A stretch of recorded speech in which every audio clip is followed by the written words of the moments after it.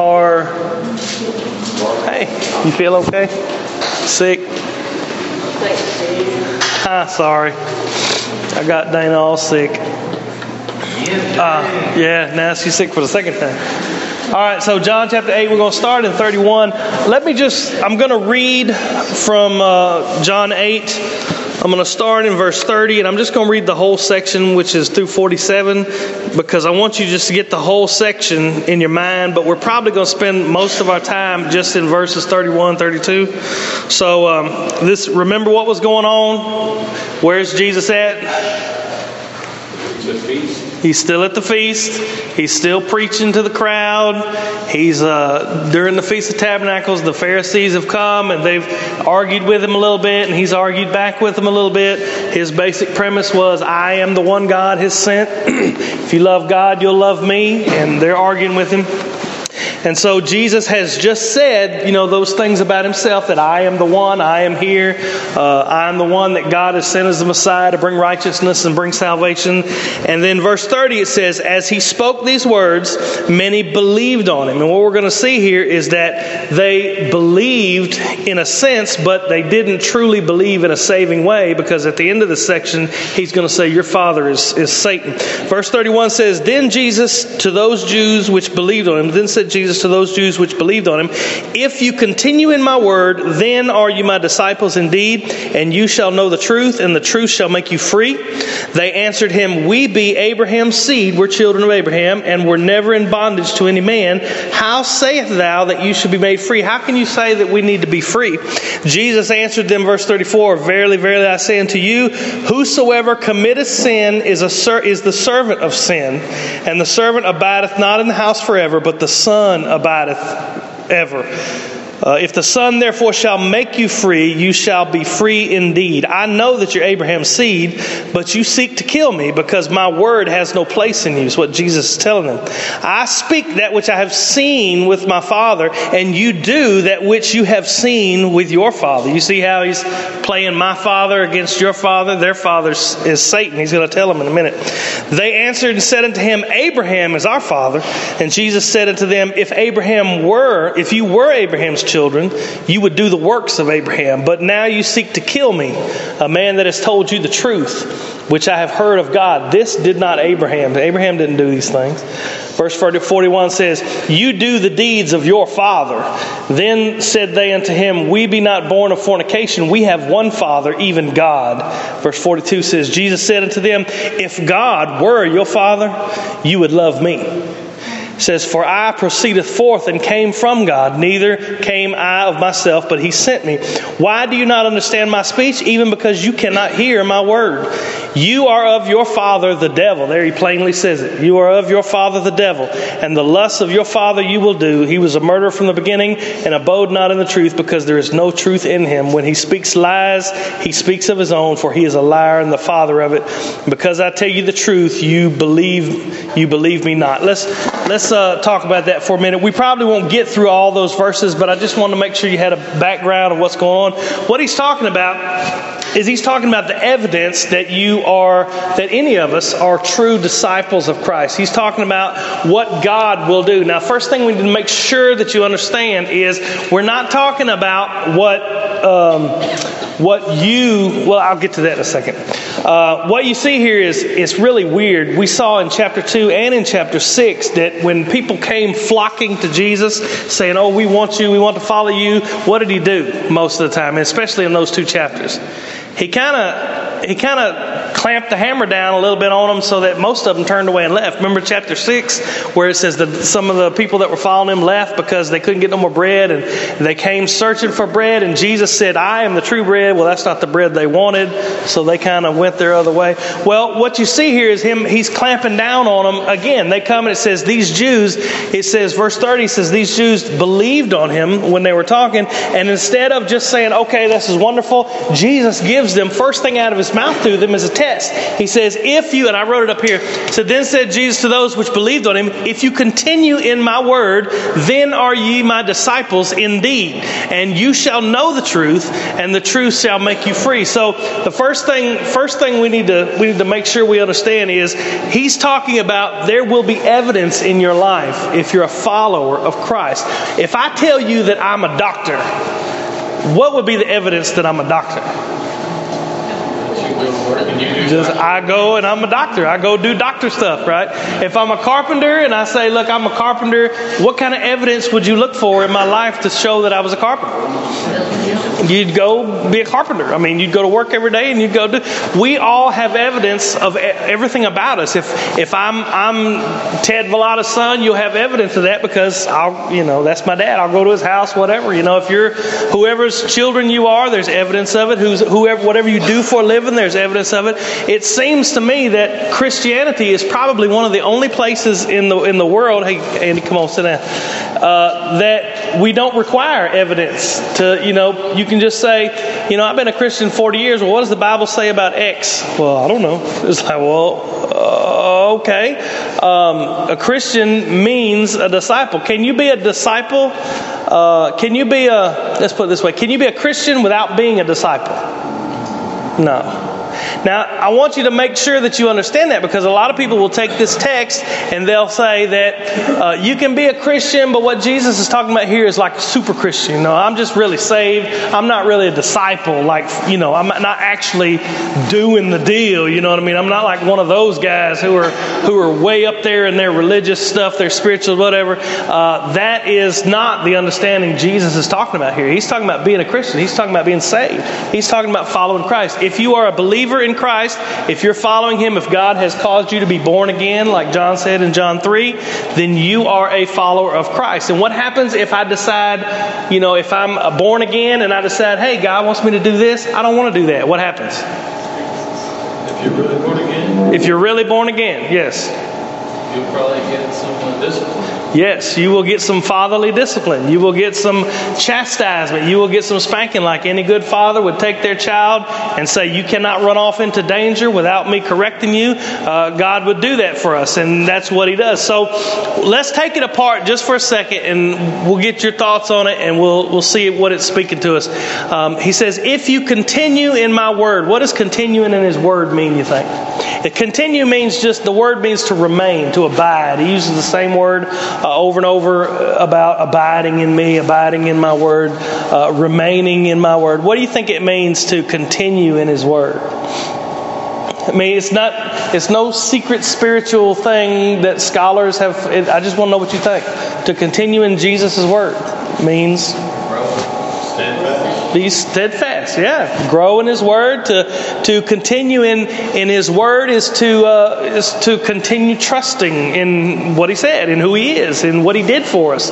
To continue living for Him, to continue serving Him, loving Him, being in relationship with Him, to continue walking in the things that He said. I mean, it's really simple. It's not anything hidden or secret about it. Just continue in His word. He says, if you continue in my word, then are you my disciples. We talked about disciples. Indeed, and you shall know the truth shall make you free. Now, I know I'm talking kind of fast. I'm sorry. I'm slow down. Is that works righteousness right there? If it says, if you continue in, do I have to continue in His word in order to be His disciple? Yes. Huh? Okay, be careful now. Do I have to? Yes, you should want to. Do I have to? Let's see. I guess that is right. But what I'm saying is continuing in His word the requirement for being His disciple, or is it the evidence of being His disciple? Okay, how do I know that?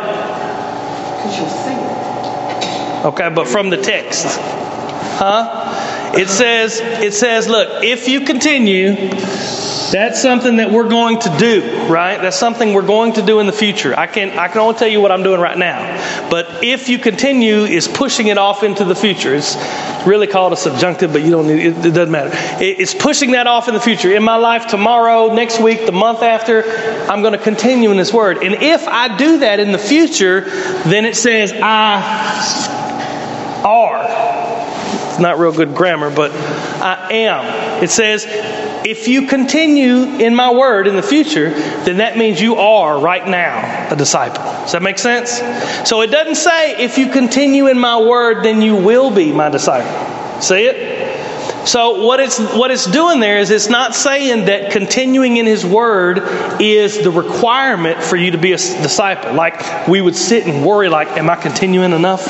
Am I doing enough what I'm supposed to be? Is God looking and I'm continuing like to be my... That's not what He's talking about. He's saying that when you continue in God's Word, when you continue in His Word, when you continue to live for Christ, serve Christ. Am I talking perfection here?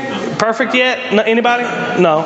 Okay. We're not talking about that. We're talking about continue to live in His Word, continue to trust in Him as Savior, as Lord, following Him. We're talking about those things. If you continue in those things, that's the evidence that you are a disciple. So, the people came and they believed, the Jews believed on Jesus. Verse 30 says, as He spoke these words, many believed on Him. And the first thing Jesus said to them was, He gave them the evidence of what true belief looks like. He says, if you continue in my word, He says, then you are truly my disciples. That's what indeed means truly. Then you are truly my disciples.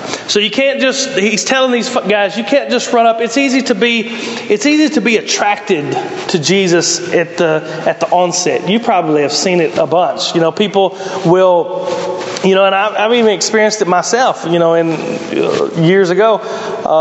People will run up and say, I want this. All y'all seem so happy. And it's y'all are just, it's so nice here. And the music is great. And the preaching is fun. And there's lots of love everywhere. And people love each other. It's easy to come to that and be attracted to that and say, I want this Jesus. I want this Jesus.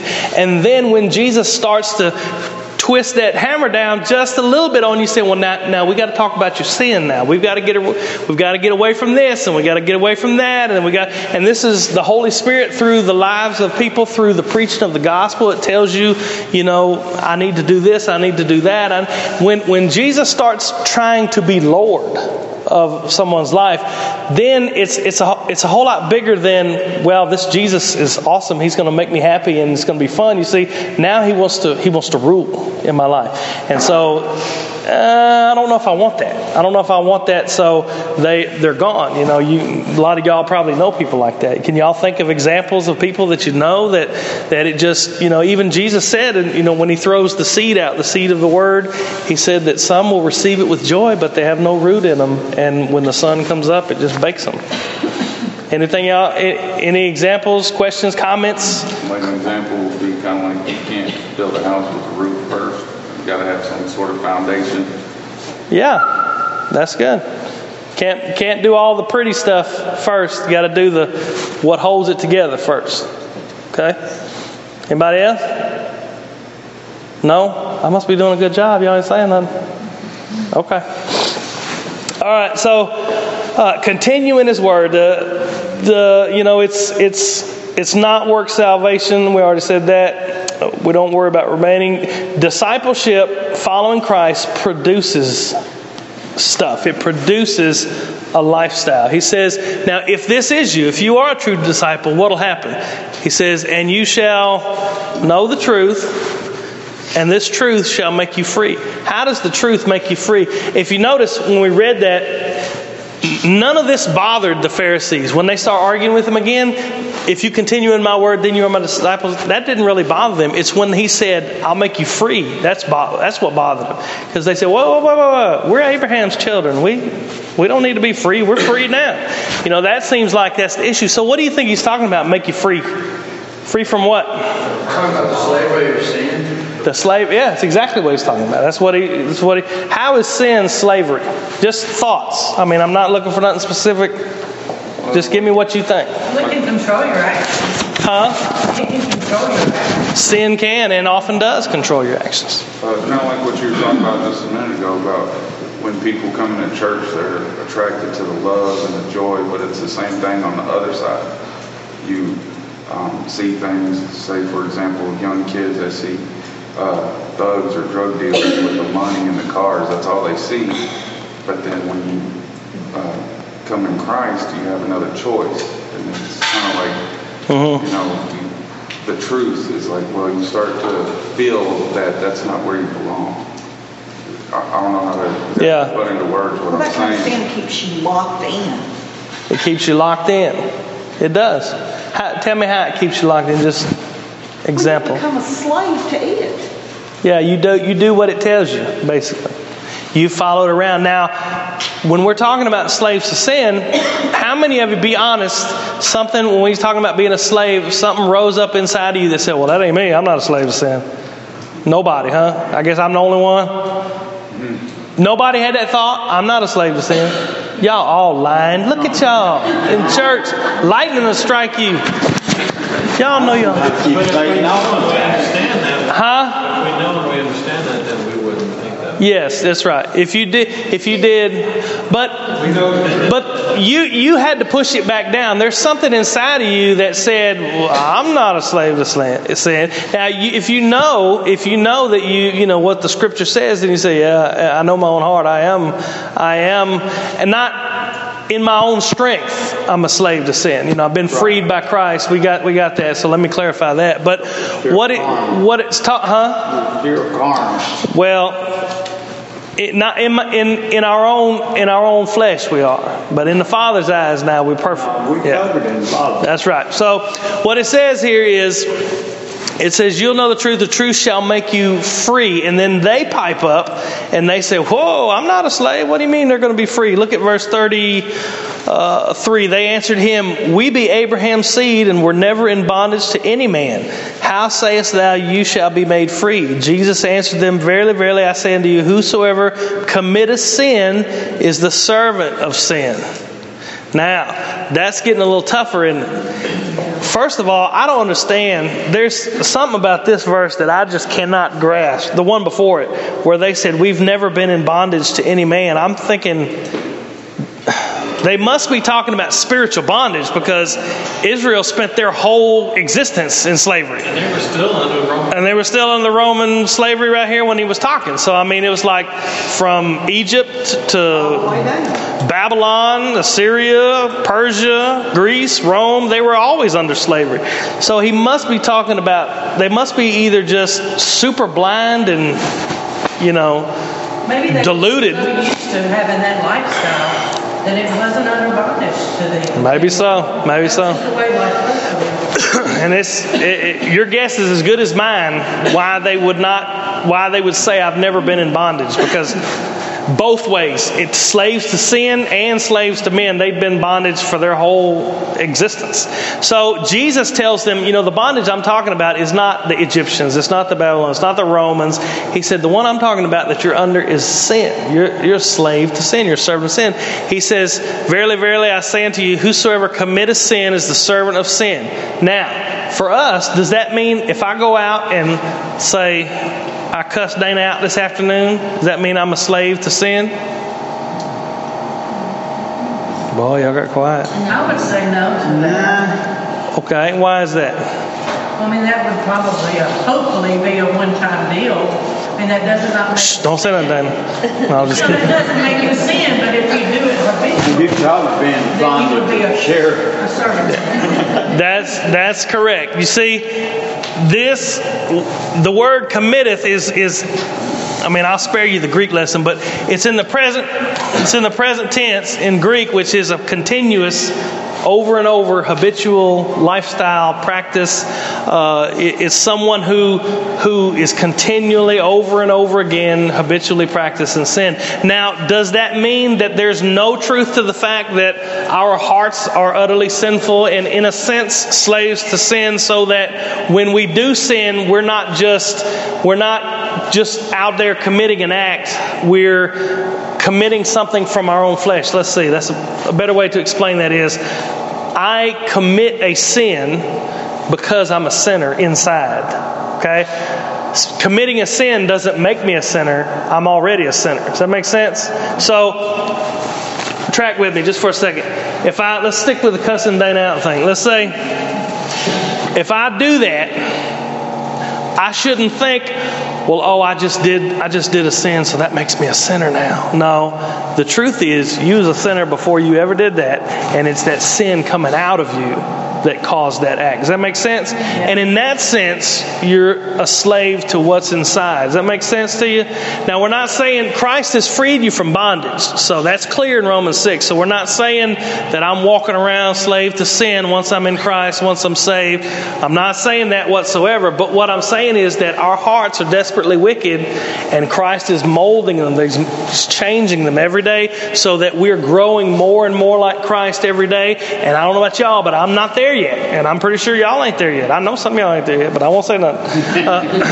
But none of us are there yet, and so there are going to be times where, I do something stupid, where I sin. Yes, go ahead. So in following this line of thinking, I was thinking, you sin, you committed a sin by cussing out Dana, but because you've been saved and born again, doesn't mean that you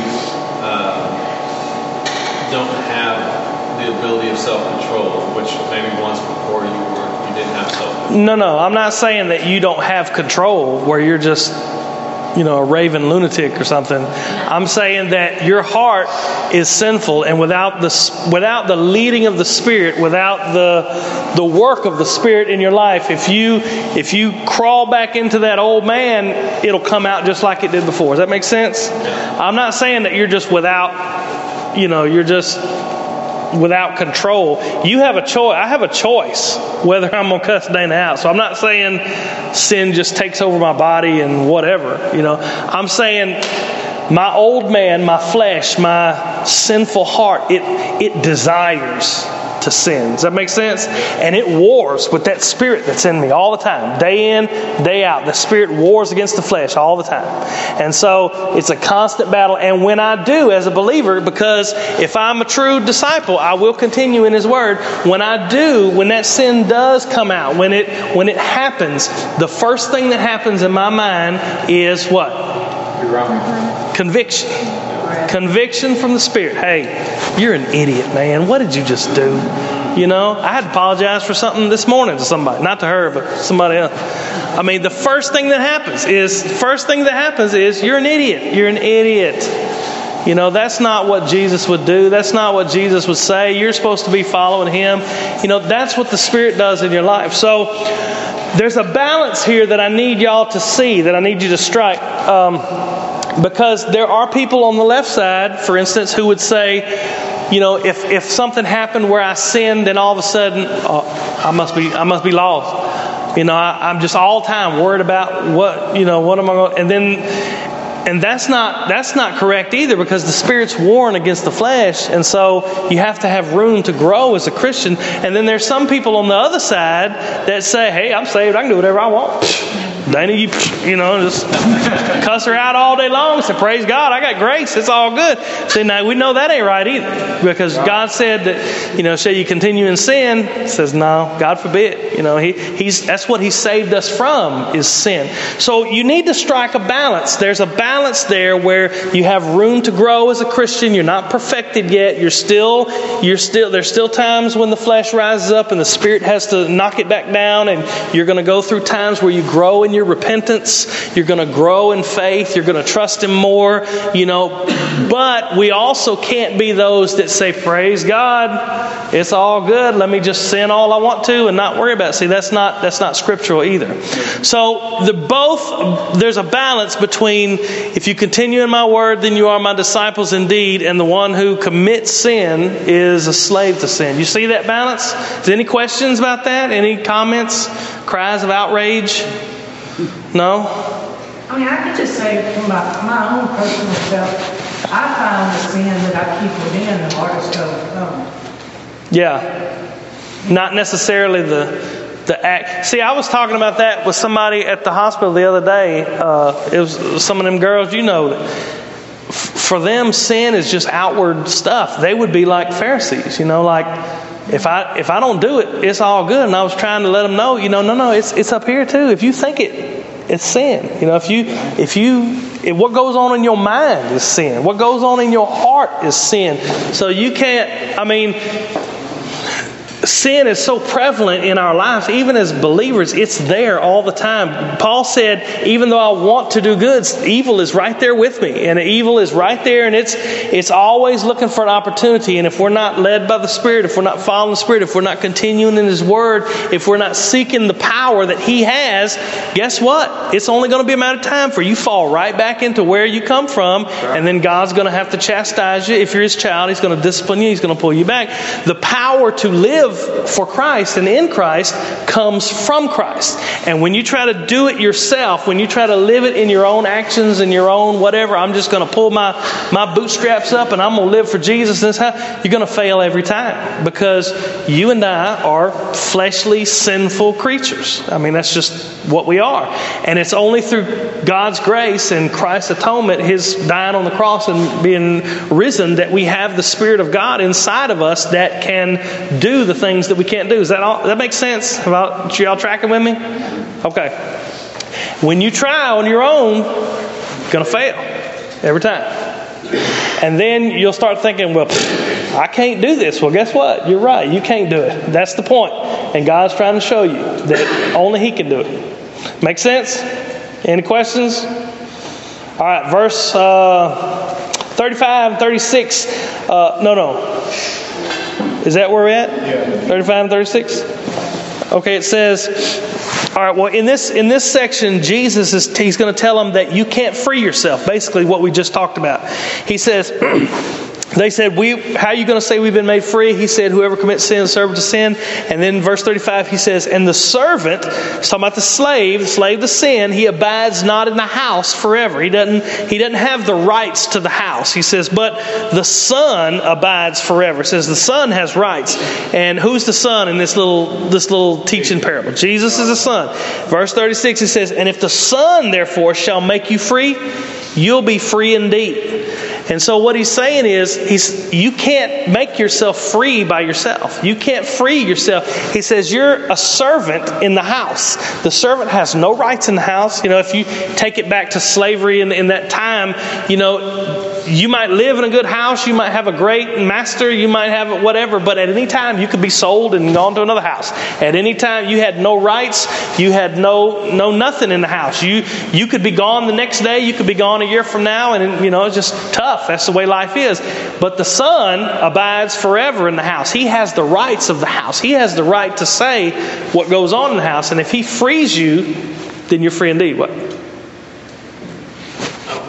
When you were reading that scripture, I was thinking about the house and the servants. And He said that the servants don't stay, don't have the right forever, but the son does.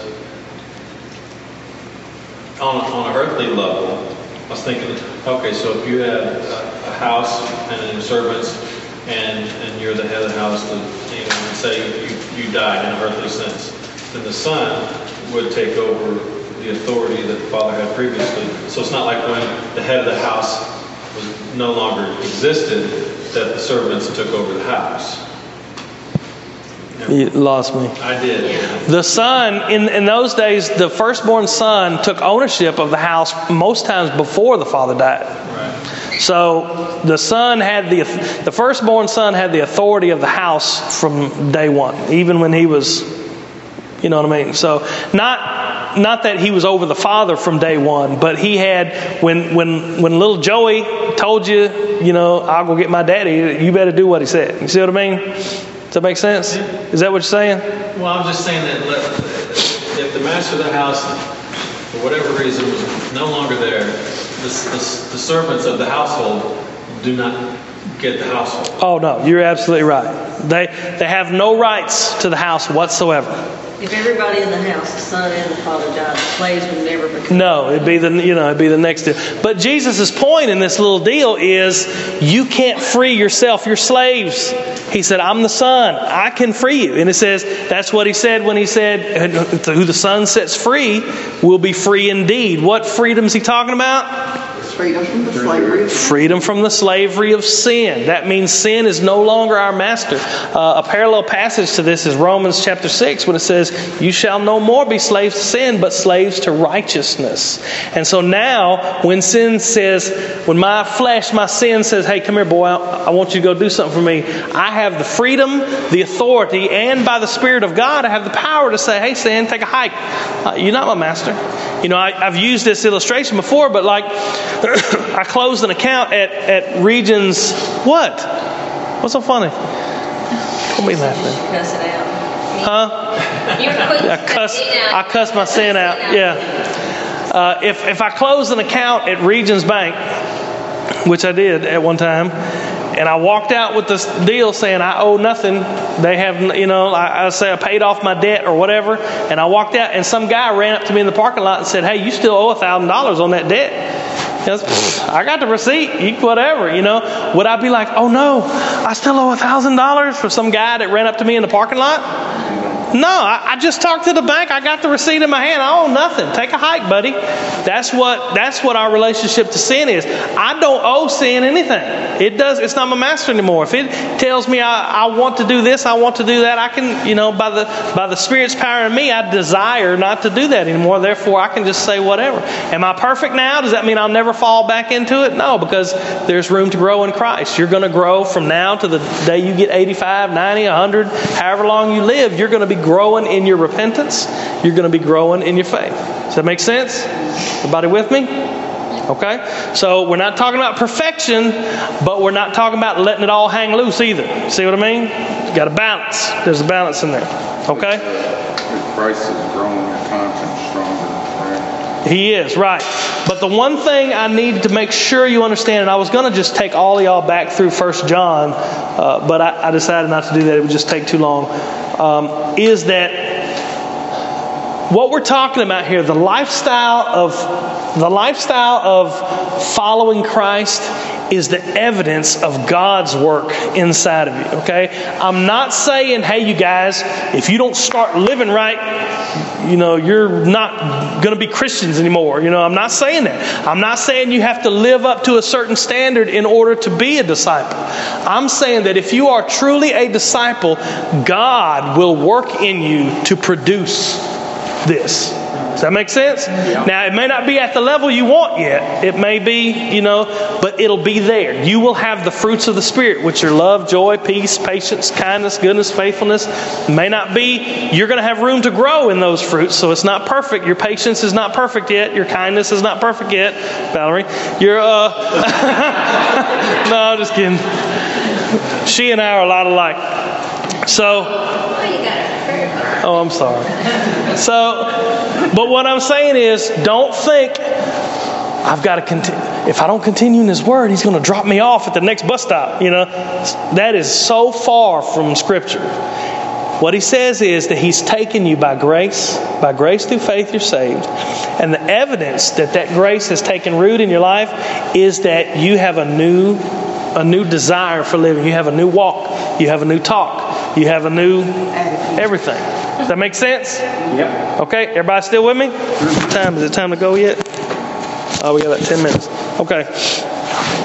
They can't free themselves, and now they're going to come up with, now we're going to address the arguments. Verse 37 says, Jesus said, I know that you're Abraham's seed, but you seek to kill me because my word has no place in you. He said, I speak that which I have seen of my father, and you do that which you have seen of your father. They answered and said to him, Abraham is our father. Jesus said unto them, if you were Abraham's children, you would do the works of Abraham, but now you seek to kill me, a man who has told you the truth. So, what are they basing their hope of eternal life on? Their relationship with God. They're descendant from Abraham. And how does that apply to us? I'm sure none of us, well, I mean, we're all descendant, sort of, but how does that apply to us? What would we put our trust in? As like, for them it'd be, I'm Abraham's child. For us it would be, hey, I'm raised in a Christian home. I'm raised here in Tennessee. I actually had a girl tell me one time, she said, the guy said, are you a Christian? She said, yeah, I'm from Texas. It's like everybody in Texas is Christian. But she said, I'm not a Muslim, and I'm not Jewish, and I'm not a Buddhist, so I must be a Christian, I'm born in this culture. I'm born in, I'm a Western America. That means I'm a Christian, Basically, they're just trying to ride the coattails of somebody who's done what they're supposed to do and not have to put in with their part. Right. And Abraham did what? And God counted it to him as righteousness. By faith. Yeah, Abraham believed God. That was Abraham's claim to fame, faith. And what Jesus is telling him is like, you can say that you're a descendant of Abraham, but you're not doing what Abraham did, because Abraham had faith in God's word. And Jesus says, you can't take my word. You can't hear my word. You can't listen to my word. Huh? You can't handle the truth. You can't. Yeah, that's right. Old Jack Nicholson. Okay, so they're known by their actions. You're known by, and this is something that I try to get young people to see all the time. Your lifestyle tells the story of what's in your heart. Over and over again, you have millions and millions of people that think, as long as I'm just not as bad as Joey, I'm going to make it. As long as I'm just doing better than so-and-so, I'm going to make it. When the reality is that your heart is desperately wicked. Your heart is desperately wicked. And what you do, what you say, the real you will come out eventually. And it'll come out of that heart. You can mask it for a little while. You can cover it up for a little while. But eventually, who you really are will come out. It will be shown. It will come out into fruition. This is kind of off subject a little bit. Well, let's stay on the subject, and then we'll do off subject afterward, because I only got 5 more minutes. Okay, I'll wait. Okay, sorry.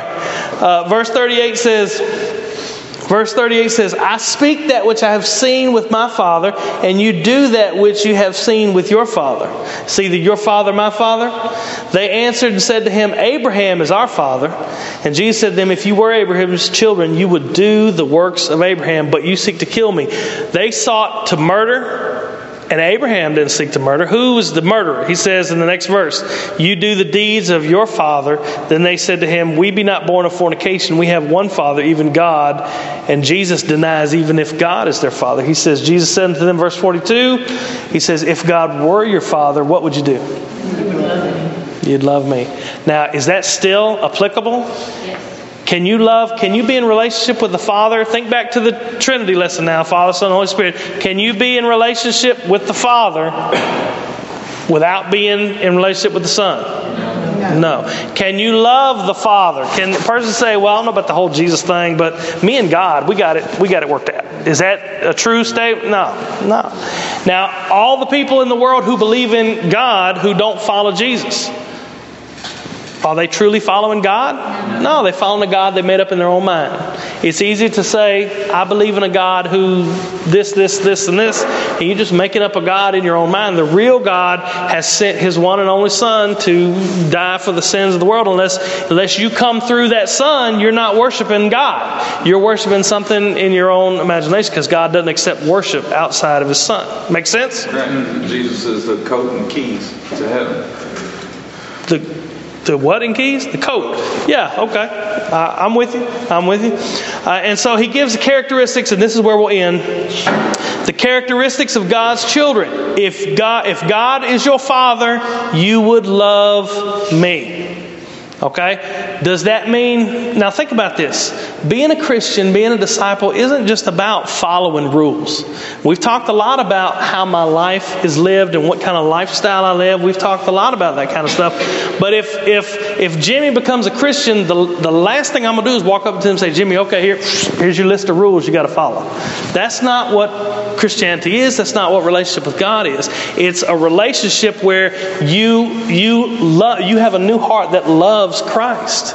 And it just, if you can think back to, I deal with young people all the time, and I say this all the time as well, is that when a young person falls in, teenage love for the first time or whatever, which usually lasts 3 or 4 weeks, that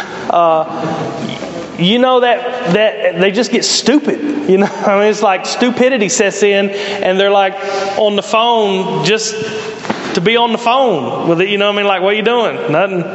What are you doing? Nothing. What you want to talk about? I don't know.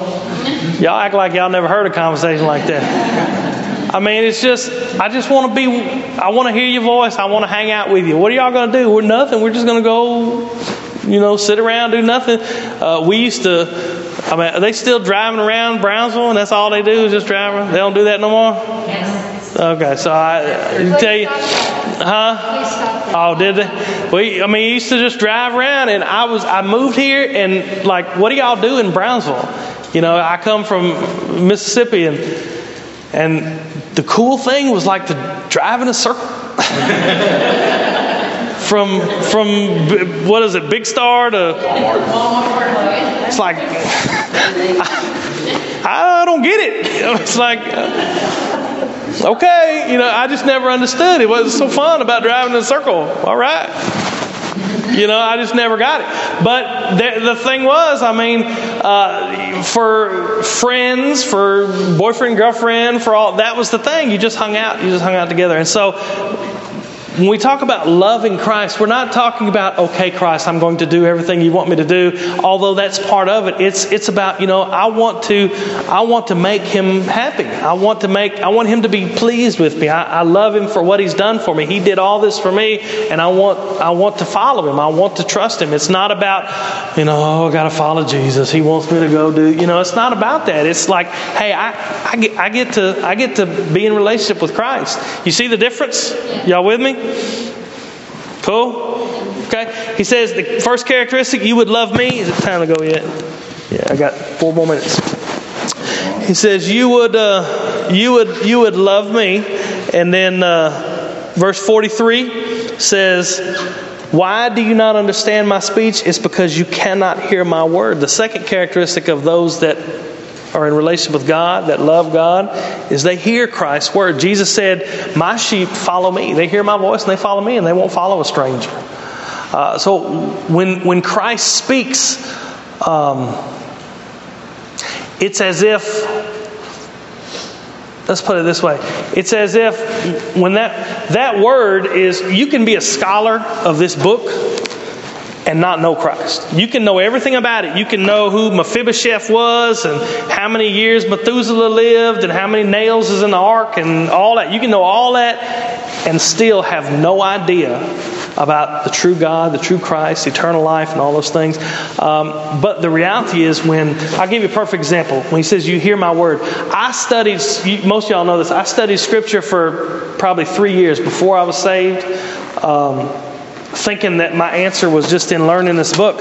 And most of y'all have heard this. The day after I was saved, I used to go, I worked at a body shop, and I would go with my truck, and I'd sit in the parking lot, and I would read, and I'd pray. And this is as a lost guy. I would do this just looking for answers, looking for just something, And so I was learning all this stuff. I was getting all this whatever. And then the day after I got saved, I was in the same truck, had the same Bible, same lunch hour, same place there, and I was reading. And I remember it was the text of Romans 11. I don't even remember where I was in the text, but for the first time in my life, that day after I was saved, I was reading it, and it was like God spoke to me for the first time. Like, it wasn't just a story in the book, and this is what he was telling his friends, and this is what Paul was writing to the Romans, whatever. It was like, and it wasn't like, hey, Jason, I want you to come lead my people out of Egypt. It was just like, hey, how you doing? I've been here the whole time. It's good to see you, And man, I just cried like a big old baby. People at Walmart was like, what's wrong with that guy? He spoke to me for the first time. And that was the difference. The day before, I wasn't his child. I couldn't hear his voice. I could read his words. I could go through this book, and I could figure out what it's trying to say, and I could do all those things, but I couldn't hear his voice. He wasn't speaking to me. And then the next day, for the first time ever, he spoke. And it was just like, hey, it wasn't like I'm sending you on a mission or anything like that. It was just like, I'm here. You're with me. So anybody else relate to that? Maybe that's just, okay. Well, y'all not saying that. But he's the journalist. Huh? Lee Strobel. Yeah. The journalist. The case for Right. all, yeah. He's got a case for everything now, don't he? Case for Easter and all those deals. I've read those. All right. Let's finish up. Satan's children, verse 44. You are of your father the devil. And what do? The lusts of your father you will do.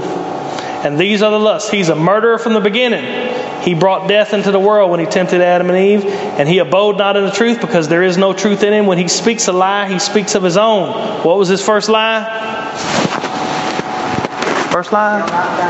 Yeah. Did God really say, you won't die if you eat that? And so he speaks a lie. So, because I tell you the truth, you believe me not. So what Jesus has basically done is from the beginning, these guys came up and said, hey, we believe. Hey guys, how y'all doing? They late. I'm sorry. I'm sorry, Pam. Did you work all night? Man, I'm sorry. Now I feel bad. All right. So, first thing they said, they came and they believed. They believed. And Jesus said, that's good. He said, but if you continue in my word, then you're my disciples. And then by the end of this section, did they really believe? No, they really didn't. They didn't. They wanted the Jesus that's going to, give me happiness and joy and make all our lives better, but they didn't want the Jesus that's going to rule and reign over them. And that's the same thing that we do today. Y'all with me? Any questions, comments? Nothing? All right. I will send out the next outline probably Tuesday or Wednesday. I'll get y'all's information if you want me to send you a copy. A lot of the rest of this chapter, I'm not sure if we're going to do the rest of this chapter or go on to chapter 9, because a lot of the rest of this chapter is going to be rehashing what we've already talked about so far. So I'll just let you know. All right. So let's pray and then we'll go. Lord, we love you. Father, we thank you so much for your word.